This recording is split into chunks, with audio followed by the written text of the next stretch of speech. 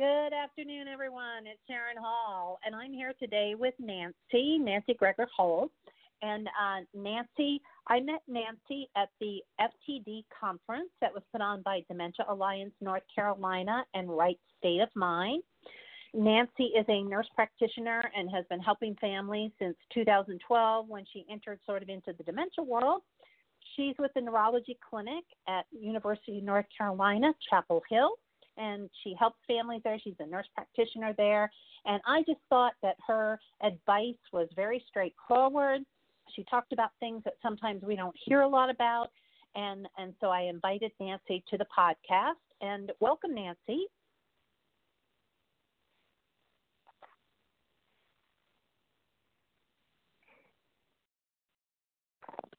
Okay, Nancy, let's start with the stages of FTD.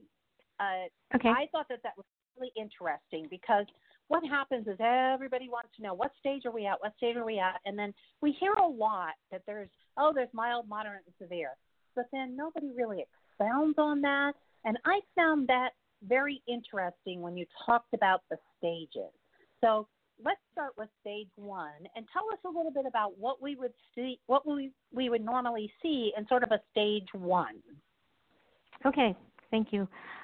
So I actually, even though I've been doing this for a long time, I've always been using the FAST staging test, Functional Assessment Staging Test, FAST, which is the staging system that has been developed for Alzheimer's disease.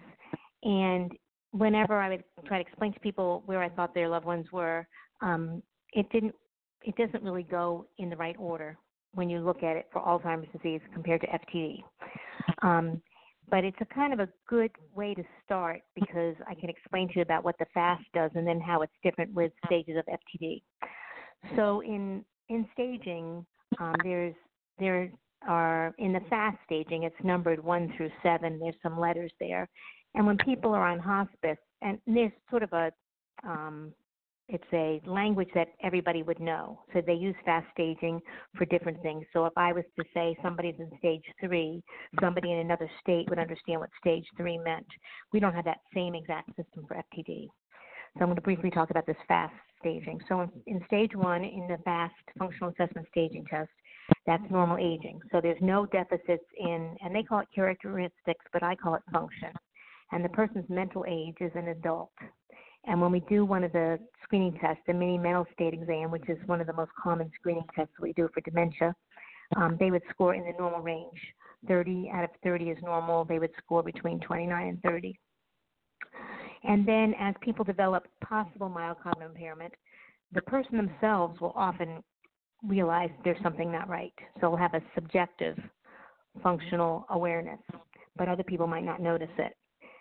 And that's stage 2. And then in stage 3, in mild cognitive impairment, other people start noticing that there's something not right about the way that they're functioning or speaking or managing or organizing.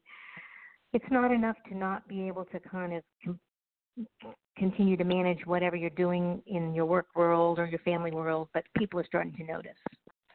And then in the next stage, it starts affecting your ability to manage your instrumental activities of daily living. And in the FAST staging, each of these stages have an average duration. So if you go online and look for the FAST staging, you'll see this for a duration. But again, I must say that this has to do with Alzheimer's disease and not FTD. But I preface it, and I always say this is average, because we know you meet one person with dementia, you meet one person with FTD, you've met one person, and they're all different. And so with the stages of FTD, the first stage would be cognitive impairment. So it's similar to the FAST stage. And people start noticing, and this is objective, other people start noticing unusual behaviors, some mood changes, some personality changes, depending on the type of FTD they have, whether they have behavioral variants or primary progressive aphasia. So if they have behavioral variant, which would mean that their FTD, their atrophy in their brain would be more in the frontal area, that would be the behavioral variant. And if they had more of a language deficit, it would be more in the temporal area of the brain where they would have some shrinkage, brain shrinkage. So when they list these stages, they really, the way this chart that I found lists them, it's really mostly seeing changes in the behavior initially. So that in stage 1, you're mostly seeing some changes. But I would think in people with the primary progressive aphasia type of dementia, people would start noticing some language problems initially. And then in stage 2, which is the mild stage of FTD, then that's mentioned that there's more problems with language, spatial awareness, people getting confused. There's some short-term memory problems. When we do cognitive testing, people with FTD will often score better than expected because their memory seems to be is not the first symptom. It's more their behaviors because the FTD, the frontotemporal area of the brain, the frontal area, which is the behaviors and the personality centers. So short-term memory-wise, and that's what the cognitive screen tests are, they might score fine. So you might go into your primary provider and say something's not right, or you might, say, for my loved one, something's not right. We've been noticing some changes. We'll do a cognitive screen, and the person will score fine. But that's because that kind of test is not a really good test for FTD. It's a good test for Alzheimer's dementia because that starts initially with more short-term memory, and people will have confusion and memory problems. So that's why lots of times it's such a delay in people getting diagnosed, because when they go and they have a regular cognitive screening test, they might score normal. So then, go ahead. Can I stop you there for just 1 second? Sure. Because that sometimes, that we get this delay in diagnosis. And is there a way for us to go into a primary care provider? Should we start keeping a very detailed list of things that are changing? And if they say, let's do an MMSE, a mini mental, say, well, I really think it's not Alzheimer's. Is it? Mm-hmm. How does that go when going to a primary physician? Well, I think listing the symptoms that you're seeing is really crucial. And whenever I have a patient come to clinic, it's really not useful for them to come unless they have a loved one, somebody that knows them, because they're any type of person with any type of dementia, they are not very good historians. Person with FTD might have a memory and be able to give history about, who won the NCAA championship last year, but they're not very good historians when it comes to seeing their own deficits, because not only, especially in FTD, not only people don't have so much of a memory problem, but they also lack insight and judgment, and that's part of the decline. So I do like doing the testing, but I would also preface that when you go into your primary provider and say, I know you're probably going to do this standard testing, whether it's the Montreal Cognitive Assessment or the mini mental state exam or the St. Louis memory exam called the SLUMS, but I don't think it's not really short-term memory. It's more executive function, and it's more behavioral function that I'm seeing.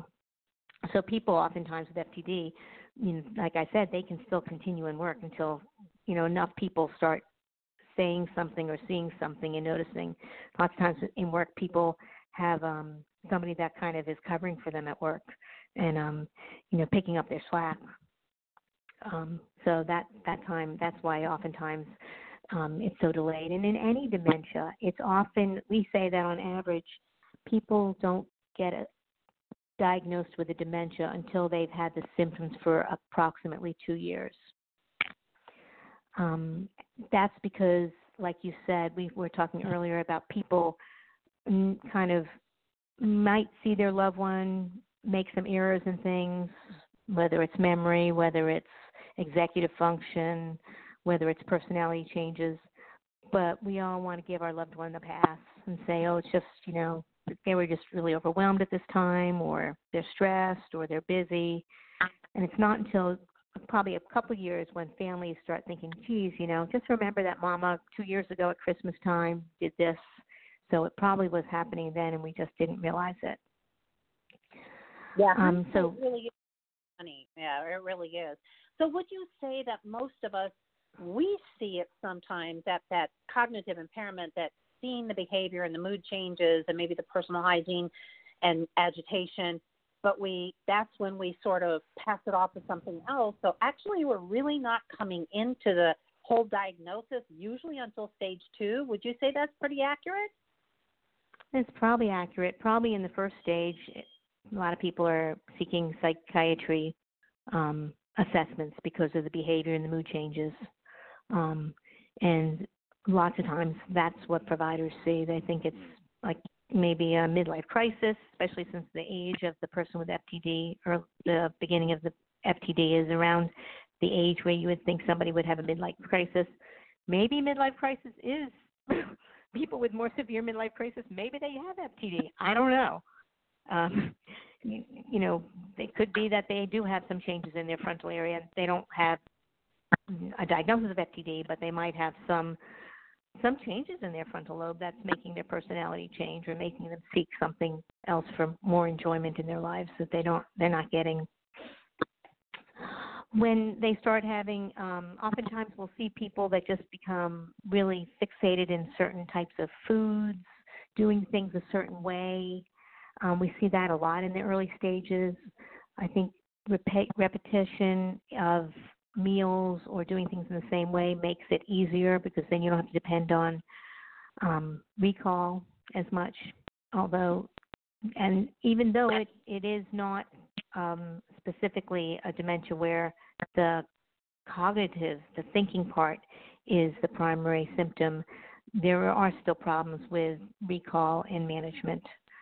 The executive functions, thinking of an executive as a person who, executive function means like a person who is in charge of things. And so your executive function in your body is telling your body how to do different tasks. And we are not able to do them, such as organizing and planning, problem solving, abstract thinking, regulation of emotion. We self-regulate our emotions all the time. If you see, I'm spending time with my 3-year-old grandchild, and she does not self-regulate her emotions very well at all. Her frontal lobe is probably not very well developed, and she'll laugh and cry within the same minute. So we see that a lot. Moral reasoning is a part of the regulation of executive function and decision-making. So we see those as common early symptoms of FTD. And as the disease progresses into the stage 3 or the moderate stage, we see more problems with what we would think we would commonly see in other people with dementia, which are might be wandering, getting lost, more cognitive issues, problems with sleep, track of time, track of schedule, and speech problems. And often there'll be a lot of visual impairment issues. And then as it progresses into the severe stage, the activities of daily living, such as toileting, bathing, hygiene. So in the initial stage, they might not pay attention to their hygiene. They might neglect, but they're usually not having any problem with incontinence. It's just that it's not as important as it used to be. But in the severe stages, it becomes more problem with personal care. They do need a caregiver to help with the personal care. And this is a stage that's often very difficult for families now, with the caregiving. Yeah, when you're talking about severe, I think a lot of times a lot of us sort of get hung up in that moderate stage, and we don't really think of severe until someone is bedridden and nonverbal and incontinent and very much looking like we would all think about someone in later stages of Alzheimer's. So I think that maybe that severe really starts a little sooner than we sort of think it does. But I think it depends on how you look at it. In the fast staging that we have for Alzheimer's, they have that area where you start needing help with personal care, like choosing clothing, help with bathing. A lot of times people don't want to shower as much. They want to wear the same clothes all the time. They'll have their favorites. They'll not be noticing spots or stains on their clothes. That area where all that personal care issues start they classify that as moderate/severe. And they don't count severe until somebody is not able to have very many words past the stage of where they're needing help with their urine and their bowel movement. So with FTD, that severe area, they've had severe difficulty with their personal care. And the severe area, I really think it's sort of a objective measure, the severe area where somebody has trouble swallowing. Not everybody with any type of dementia will end up being bedridden. They might die before that happens. People have other health problems, and as disease progresses, their other health problems might be the cause of their dying as opposed to dying from their dementia. So people might never get to that part where they're in the bed and have sores. Especially if people have been very clear about their advanced care planning. It's really sometimes difficult. People will say, I don't think we're ready for hospice, but yet severe can mean a different thing in FTD than it would, as you would just think of hospice, and a lot of times we have trouble with people that are put in hospice and then taken out of hospice and put in hospice and taken out of hospice. And how do you think about that? At which one of these stages do we really say, could we please have evaluation? Well, it's a little confusing. The way I also used to work for hospice. I worked for hospice for 7 years. I did the recertification for hospice. So when somebody is in hospice, their provider has to state that they think they have a 6 month or less lifespan. So because of functional decline, that's not a determinative lifespan. The more clear determinative lifespan are other health problems such as infections or weight loss. With the dementia diagnosis, and they don't have an FTD diagnosis in hospice, it's just a general dementia diagnosis.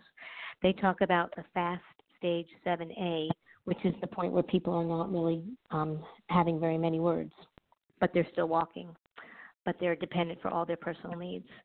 But you do not necessarily have to be at that FAST stage 7A, that severe in your functional part of your dementia to qualify for hospice. What qualifies people for hospice is other physical things that are happening, such as falls and the complications that might happen with falls, fractures or subdural hematoma or recurrent infections or weight loss. Hospice is a federal program. It's run by Medicare. Although if you don't have Medicare, other insurances also pay for it. There are certain guidelines to be on hospice, but what I find over the years is that different hospices interpret the guidelines in different ways. So what one person might be accepted to one hospice, where if they apply to another hospice, they might not be accepted. And one person might stay on hospice for a very long time, whereas at another hospice, they might say that they don't meet criteria anymore. And it's not very clear cut. Actually, the guideline that I follow, the hospice guideline, and I can send that to Sharon and she could post that. So I have a guideline, like a hospice card that has different diagnoses. Those guidelines the guideline that I follow is from 2008. And there's some things in there that don't qualify people for hospice. Like we used to qualify people for hospice if they had failure to thrive, which would mean that they're just not eating well and they're just not functioning well. But we don't have that one anymore. But a significant amount of weight loss is a criteria for hospice eligibility. At the FTD conference in Raleigh, there were several people on the panel, caregiver panel, talking about their loved ones and how they were in hospice.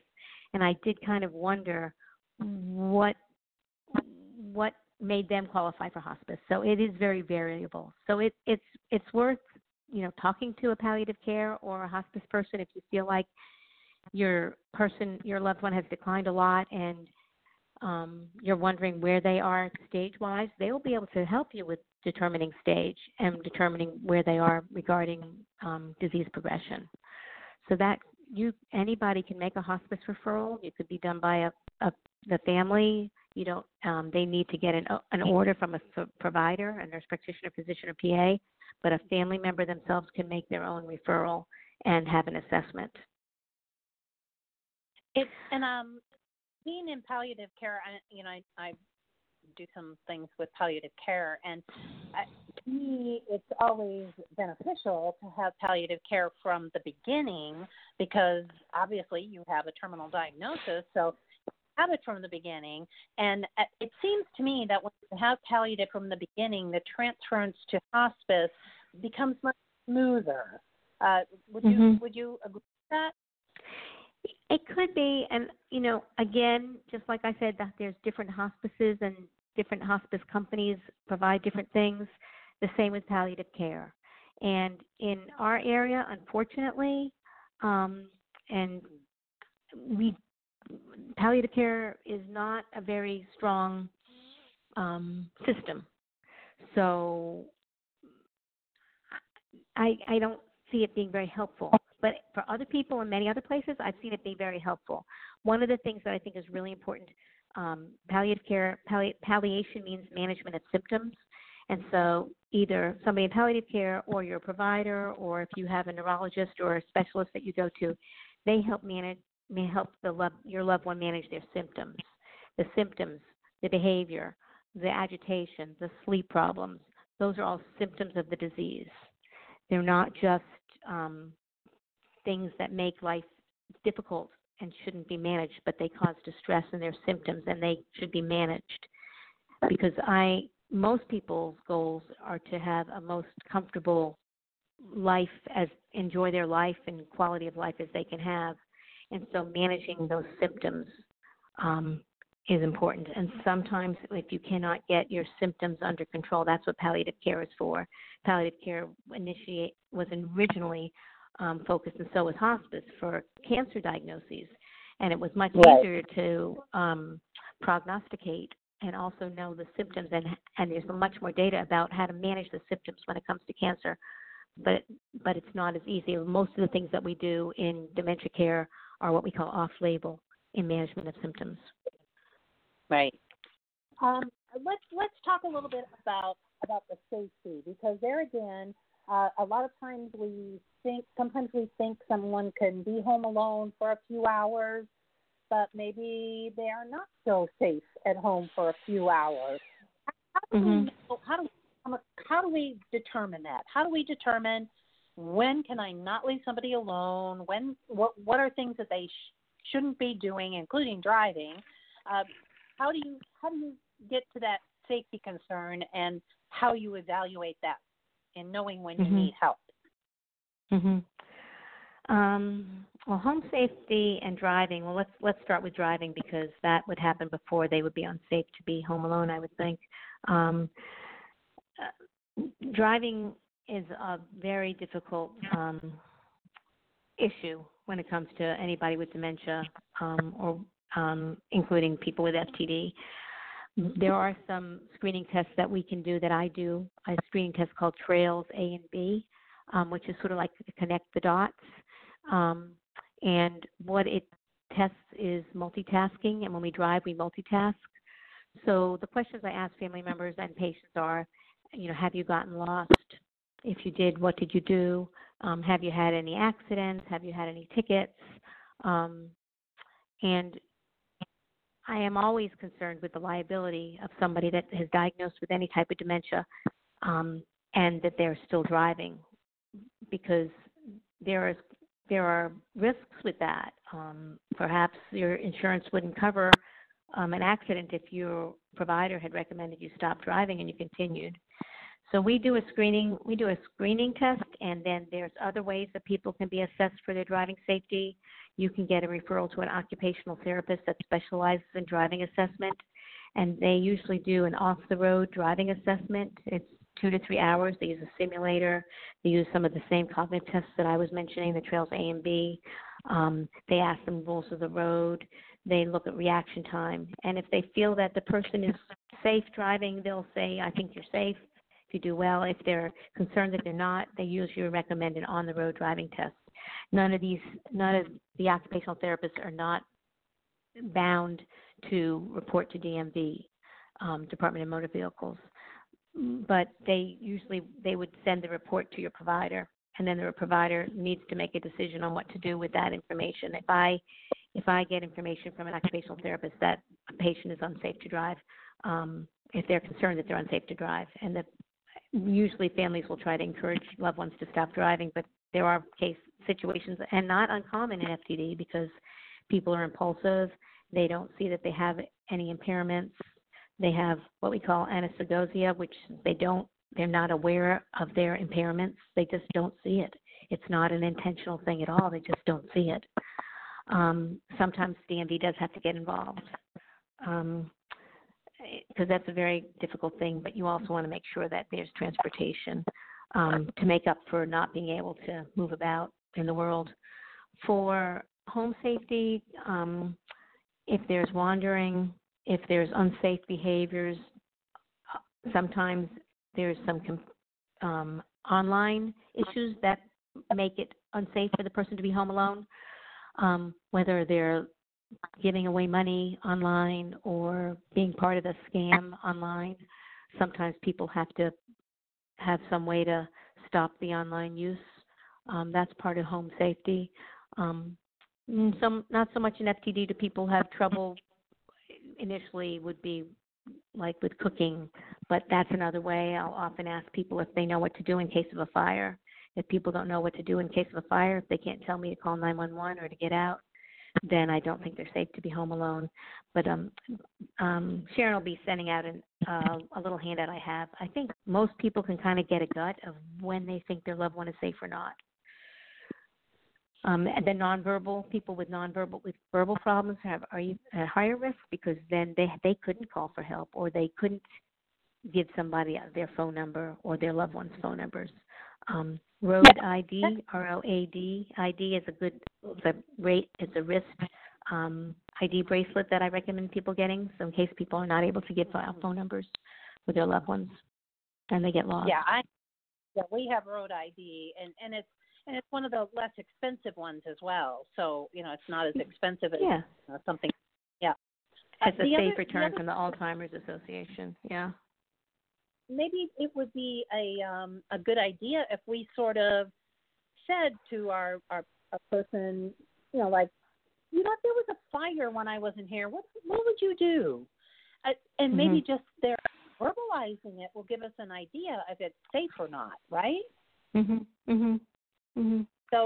we can do self as well, right? Sometimes we don't do that much. We sort of rely on what we see instead of relying on asking.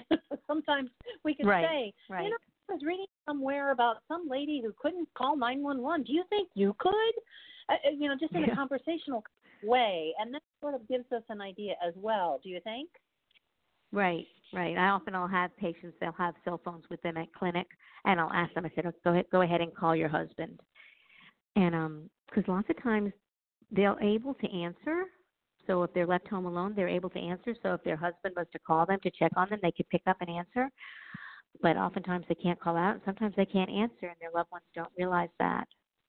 And financial safety is really crucial, and that seems to happen even earlier with use of credit cards, buying things, spending sprees. I'll often recommend, if you really want to have your loved one be able to have some access to money, get a credit card that has a low limit, $500 limit, so that they can't go out and buy a motorcycle, which I've had people do, or something like that, to spend a whole lot of money on random things. Yeah, that does happen a lot. And sometimes even waiting for diagnosis. Sometimes people don't even know that they've gone through a lot of money, yet they're the person who takes care of the finances. It's a little bit. Well, that's why so many people, end up with their 401ks gone before they even realize anything is wrong. So, a lot of these are kind of tricky, but I think just asking is kind of a good, just the role play kind of scenario where you can kind of make it just a conversation, even about somebody else, and kind of eke out, would you be able to do that? Because the thing I worry about, like with Rod, is his anxiety. So I wouldn't worry as much as he wouldn't know what to do or who to call, but that he would get so upset by it that he wouldn't think to do it. It's more, it's like an anxiety issue than an actual physically doing it issue. So I think his Right. anxiety was something that he couldn't process. So I think sometimes we have to keep that in mind too, that they might be able to call 911. You might say, hey, could you call 911? And they can do it, but get them flustered and then make them call 911 and see if that works. Because it may be that a situation of something happening, they wouldn't be able to do the same things they could if you just say, hey, could you call 911? And they could do it. It's different if they're flustered or something's happening that they're not in control of. Fire the stove. So, yeah, I think that's something we kind of have to think about too. Right. Yeah, definitely. And so the options of what do you do when somebody is not safe at home, whether or not you have a caregiver, people go to a day program, go to the senior center, you work, family members take turns. Sometimes people have Meals on Wheels. That's a friendly visitor that comes in every day just to sort of double check and make sure somebody's doing okay. But that's a little sporadic in their being around. I think when people get more advanced, just one visitor in the middle of the day is not going to work. But the financial safety, I feel like, is really paramount. And lots of times couples don't share their finances and don't have a trust for some reason to let their loved ones even like monitor the checking account. That's really unfortunate. And I tell people, I know you've worked I don't know if they have, but I just assume that they worked really hard for their money. So I say, I know you've really worked really hard for your money, and I don't want you to lose it by accident. And so that's one of the ways that I kind of strategize to help people let their loved ones, let their family members kind of share in that financial responsibility. Yeah, and sometimes that's hard, but I think a lot of times it's the way we approach it as well. So like you said, you work for your money, and instead of saying, you can't handle finances anymore, you have to give me all your past. Well, if somebody says that to me, it wouldn't be either. So I think a lot of times it's the way we present it can sometimes help get you over that hump. We're down on time here, Nancy, but I do want everyone to know that I'm going to post this how do you know if it's still safe handout that Nancy has shared, and I'll put that on there.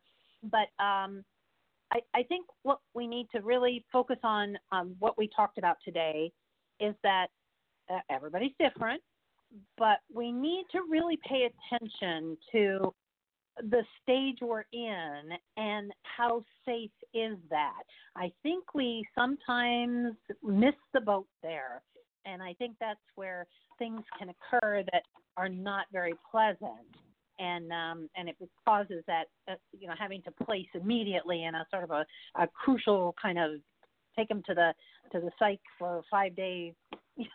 I think too many times we're in that situation because we haven't looked at the stages realistically.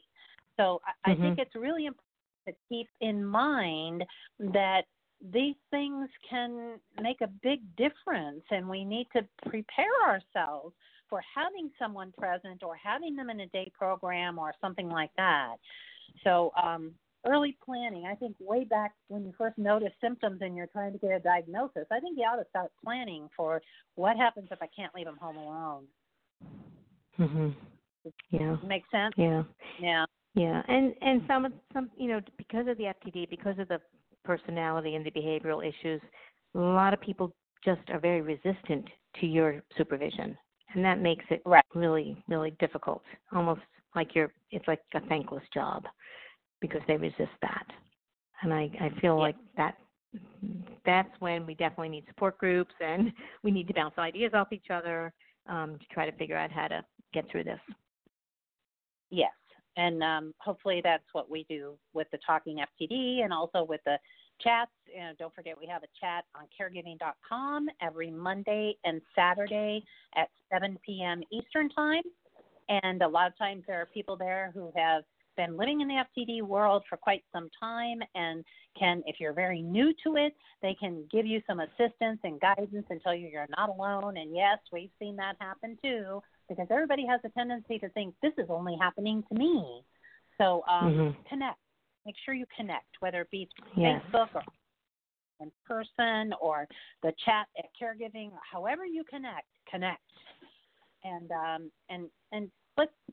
let's take away from this that we need to be cognizant of where our person is and what is happening.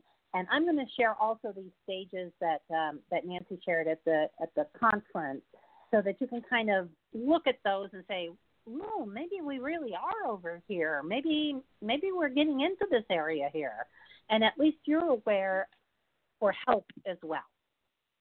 So, yes. Nick, I really want to thank you for coming on.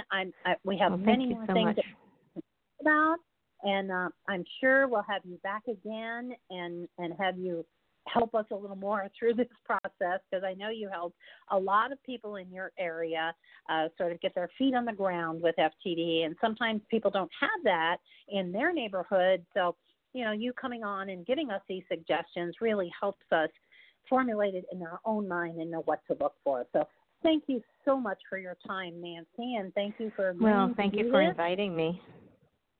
Well, Sharon, you do such a great service. Well, I like to have people have as much information, because power, information is power, and you really can't ask for what you need unless you know the information. So, Right. if it's not out there, if you're with a doctor that's diagnosed an adios, somebody has to tell you what to do. So Yeah. Yeah. I think those of us that are in it and have been in it and have gone through the pains of making mistakes can help those people who are behind us. So, it's always important to stay connected. So once again, Nancy, thank you. You will certainly be invited back. And we'll talk about another issue another time, but thank you for giving us some insight into the stages of FTD. Have a great day, You're everyone. very welcome. Next month on September 26th at the same time, and I will make this recording available to you to listen to at any time. So thanks once again, Nancy, and have a wonderful day. You're welcome. Thank you. Bye-bye.